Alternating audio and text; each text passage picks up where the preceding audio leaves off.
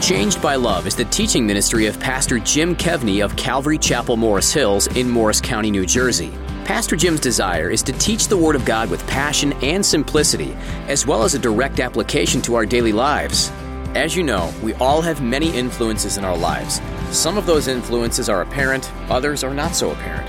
Yet those influences often contribute significantly to the choices we make in life. While it often seems our choices are made quickly, typically it's actually a series of influences and smaller choices that led us to making one very big decision. This was the case with Lot in Genesis chapter 19. A variety of influences and choices landed him in a disastrous place. Let's learn from Lot what not to do in part 1 of Pastor Jim's message, The Power of Influence and Choices.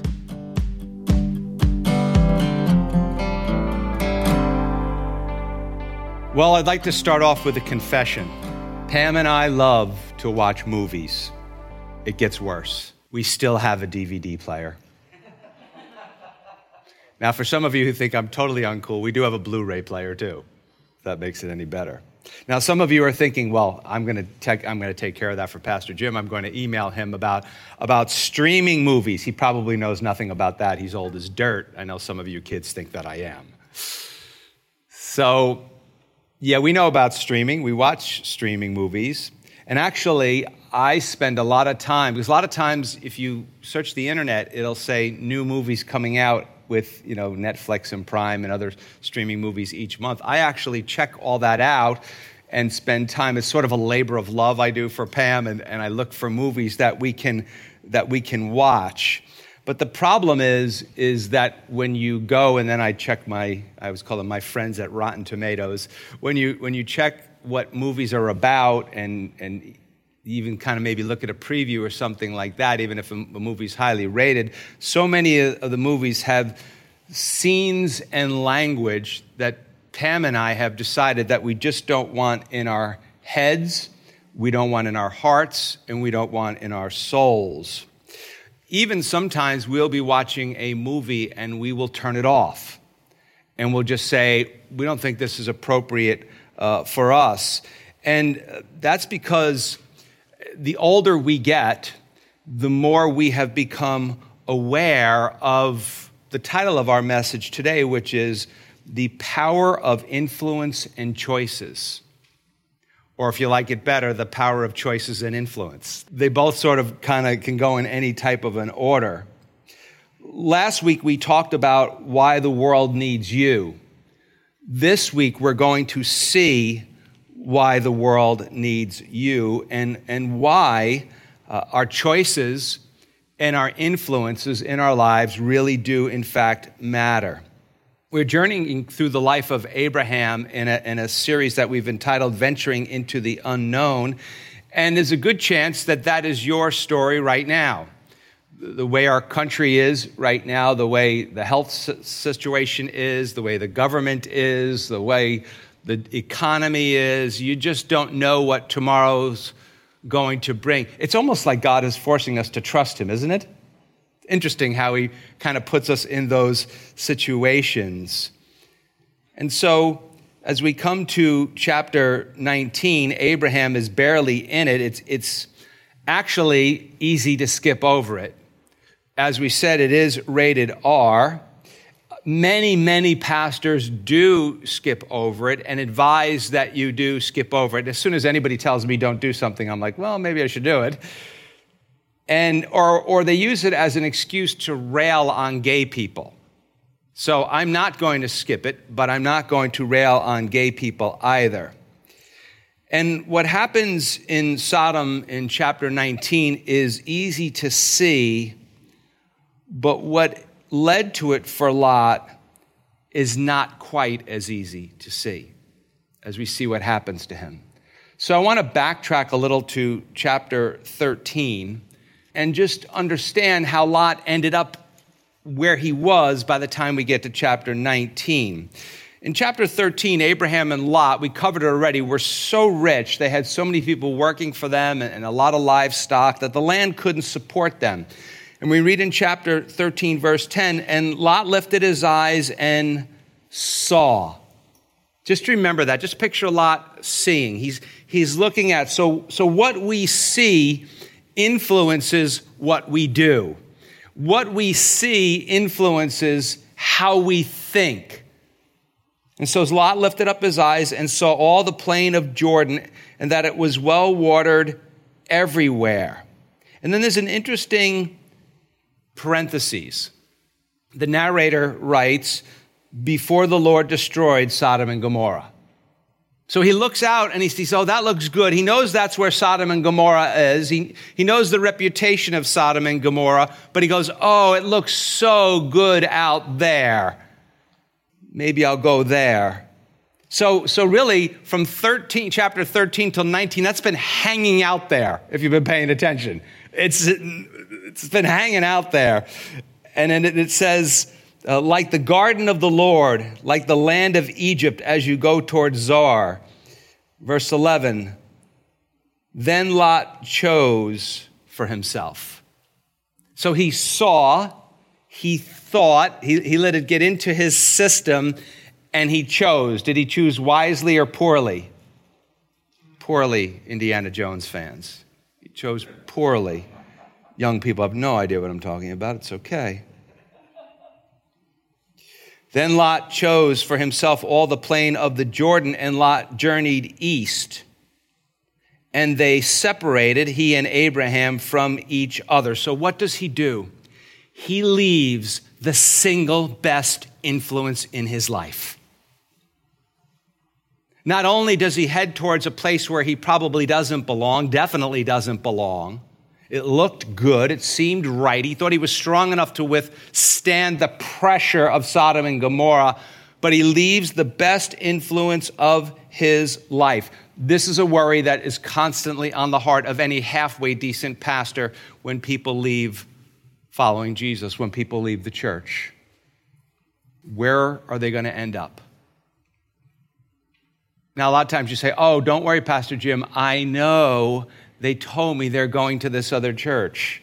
And then I'll be out somewhere like one of our outreaches, and the pastor will come up from the church and he'll go, hey, can I meet Pastor Jim? I hear him on the radio. And so I'm like, how you doing? I hear so-and-so's at your church. And they go, I have no idea who that person is. And I'm saying, well, you sure? They're like, I have 15 people go to my church. I think I would know. Because this is how they get you from pressing them, is by saying, oh, I'm going over here now, or something like that. So he leaves the main influence of his life. Next verse, verse 12. Abram dwelt in the land of Canaan. Remember, his name was Abram still then. And Lot dwelt in the cities of the plain and pitched his tent even as far as Sodom. So he's not quite there. He's just close enough. If he wants to get into the city for a little, go see a show or something like that, he can do that. Nice dinner at a restaurant. But he's kind of still on the outskirts of town. Verse 13 says, but the men of Sodom were exceedingly wicked and sinful against the Lord. Well, when we come to chapter 14, we learn that Lot moved into the city. And then the evil kings came and they captured all of the people from Sodom, including Lot. And Abraham went out and rescued them. But what did Lot do? He went back to Sodom. He didn't say, Uncle Abraham, maybe I need to move a little closer to you. Well, then we come to what we saw last week, Genesis 18, 20 and 21, and it says, and the Lord said, because the outcry against Sodom and Gomorrah is great, and because their sin is very grave, I will go down and see whether they have done altogether according to the outcry against it has come to me, and if not, I will know. So he mentions that word outcry twice. What does that mean? Well, scholars tell us the word outcry actually means the cry of the oppressed. People who were being poorly treated by the people of Sodom, victims of a socially immoral society that cares nothing for people. And here's the point I think that our world and most of the church just kind of refuses to see. When you hear those things on the news, those horrible, horrible atrocities, a group of radicals come into a town in Muslim and and steal all the females, steal all the women. Don't you like the idea of somebody going in and wiping those guys out? Am I the only one? Am I the only one who thinks like that? Like, God, have mercy on those women who've been taken captive, and please deal with the oppressors. Well, here's the reality that most of us don't want to face, is for God to be merciful, he has to judge and deal with the oppressors. He absolutely has to. Interesting and sad to me how so many of these hot topics in our country and our churches just seem to come and go. We hear about them and then we talk about them for 5 minutes, over a coffee and bagel in our nice warm cafe or something like that. And then we don't seem to care about them. And I've heard many one-off sermons that pastors give, and you probably wonder why I don't. So I'm going to tell you why I don't. I've heard many one-off sermons on sexuality, on race, on poverty, on injustice. And to be honest with you, to dedicate one sermon, to dedicate a series of sermons, to even write one book about the subject seems incredibly cheesy to me. It's almost like, well, I read the book, I heard the sermon, problem goes away. Like we really think that somehow, right, we think that just giving people food, just giving people money, just a few interviews with someone, maybe a sermon or some ridiculous thing, or just feeling sorry for people is just going to fix this stuff. It's not going to. It also seems to me personally, I know I'm on the soapbox before the sermon even started, it seems to me personally that the church in America often kills its ability to reach people with its simplistic answers and or with its compromise. It also seems to me that once we hit a certain age, many people seem to think that the incredible power of cultural influence no longer applies to us. It's almost like we think, that's for middle school kids and high school kids and college kids. And once you get out, you turn like 24, 25, you outgrow all of that stuff. I don't think that's the case. Usually, most of you know this, that you can spend 5 minutes with someone and you can tell where they get their information from. Because they're so incredibly unbalanced. And again, as long as I'm on the soapbox, it seems to me, and I will listen to people who completely disagree with me on anything. In fact, I make it a regular thing that I do, that a lot of their impressions of Christians right now is that Christians sound incredibly unloving, incredibly self-centered and selfish.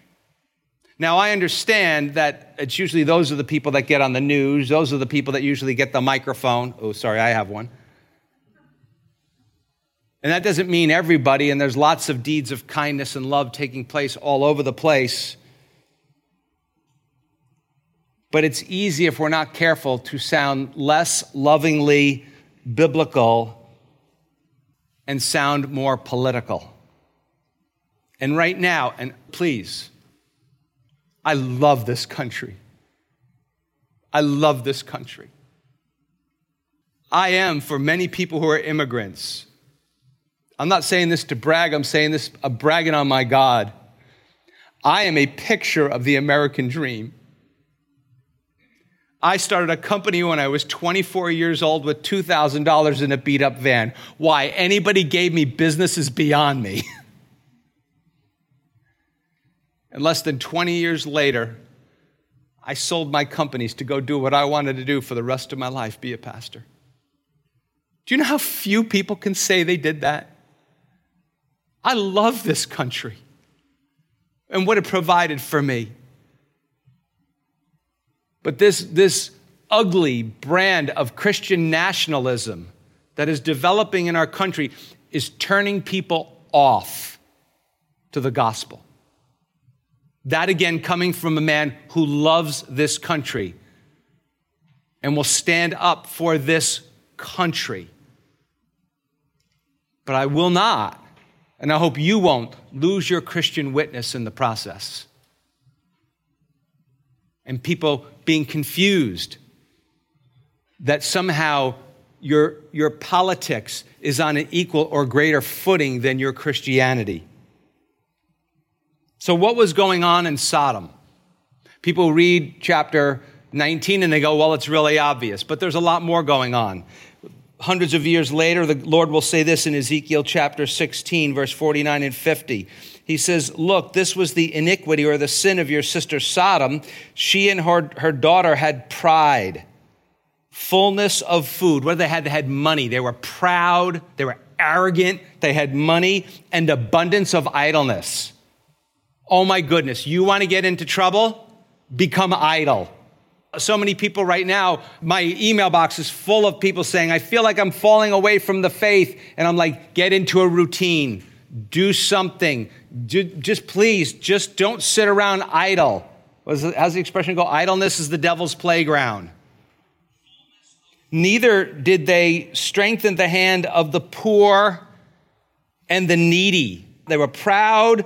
They had money, they were idle, and they didn't care about the poor and the needy. Verse 50, and they were haughty and committed abomination. Some versions say detestable things before me. Therefore, I took them away. Another version says, I removed them as I saw fit. So we see what happens, the sins that come out of pride. They're enormous.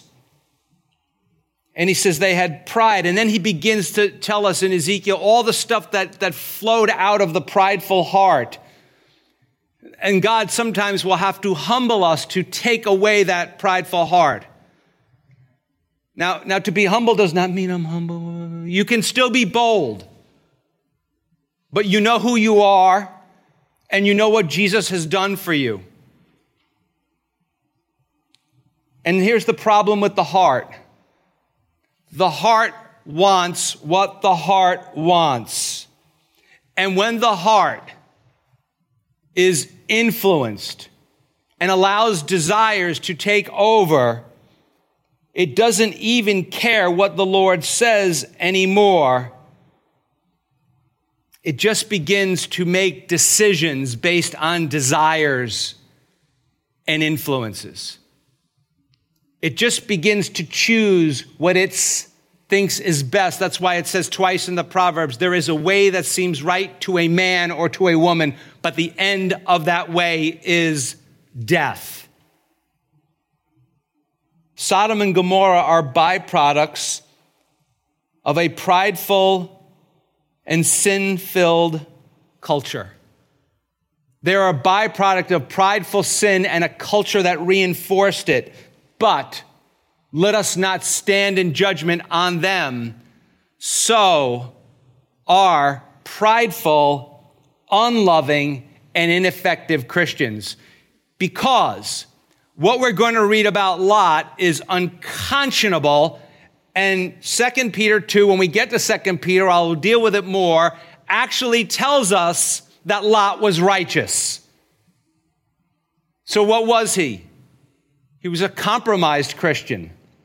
Here's the problem. Some people go, well, I'm just a compromised Christian. There is a fine line between a non-Christian and a compromised one, and it's not a line that we necessarily can figure out for ourselves. It says, Peter tells us that he was oppressed and tormented about everything that was going on in Sodom. But what did he do about it? We're going to see. Nothing. He did nothing about it. So maybe he was righteous in terms of his eternity, but he was sinful in terms of his presence. And we're going to see how it ruined his life. It ruined his life. Pride causes us to leave people that are good influences on us. Pride causes us to lie about them, to blame our problems on them. Pride is a wicked, wicked poison that affects us all. The way of Jesus is lost in prideful, self-centered Christians. And that can even happen when we're in church, when we're serving the Lord. It can even happen when we're helping people who we really don't love. Now, to be honest with you, I wanted to skip this chapter. And the reason I wanted to skip this chapter is because I wanted to spend 3 months on it. Especially after so many years in youth ministry. You say, how many years have you been involved with youth ministry? Well, I had been involved in youth ministry when one of the people of this church, she's probably watching from home. Her husband's here in the sound booth. But I'd been in youth ministry already for a number of years and met a 16-year-old girl in youth ministry, and I think she told me she just turned 40. That's why I'd want to spend 3 months on it, because I'm so sad at some of the choices people end up making. And the day it doesn't make me sad anymore will be the day when I get up and say to you, hey, today's my last day here. When it stops breaking my heart. But the point of our study is Abraham, and we'll see how the influence in his choices, his influences and choices to follow the Lord, although imperfectly, as we'll see next time, and Lot's choosing the influence of culture had very different outcomes for their futures. And as long as I'm on a mean streak here, I just want to say this. If you think that bad influences and culture is not influencing you, there's great parts of culture. I don't think it's all wrong, but there are some bad parts of it too. If you don't think that it's influencing you, my friend, read the Proverbs, which will tell you you are a fool.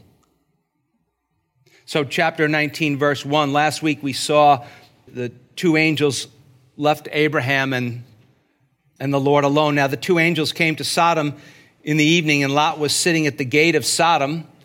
When Lot saw them, he rose to meet them, and he bowed himself with his face to the ground. Now the gate is typically where the leaders gathered. Soul-searching question for you people in the business world, or in anywhere, will rising up in a place of compromise like Sodom require you to compromise to get yourself to the top? Is Lot one of the leaders? We're really not sure, but that's where they hung out. He had drifted away from the Lord. Not even being captured in chapter 14 and being rescued woke him up. How different than Bible characters like Joseph and Daniel. Lot shows us what happens to worldly, half-hearted Christians who want God and the world. They will lose themselves. Oh, wait, let me tell you how the language is couched. I'm just there to be a good influence on them. Really. If you start to see even a little bit of a downward slope, you know you're in the wrong place. Verse 2, and he said, "Hear now, my lords, please turn into your servant's house and spend the night and wash your feet, and then you may rise early and go on your way." So he offers them hospitality. Hebrews 13:2 says sometimes we might be entertaining angels unaware. Husbands, that's your cue to say to your wife on the way home in the car, "I feel like I've been entertaining an angel unaware our entire marriage, babe." And they said, "No, but we will spend the night in the open square." But he, Lot, insisted strongly. Why did Lot want them in the house? Lot knows what happens in Sodom in the middle of the night. So they turned to him and entered his house. Then he made them a feast and baked unleavened bread, and they ate.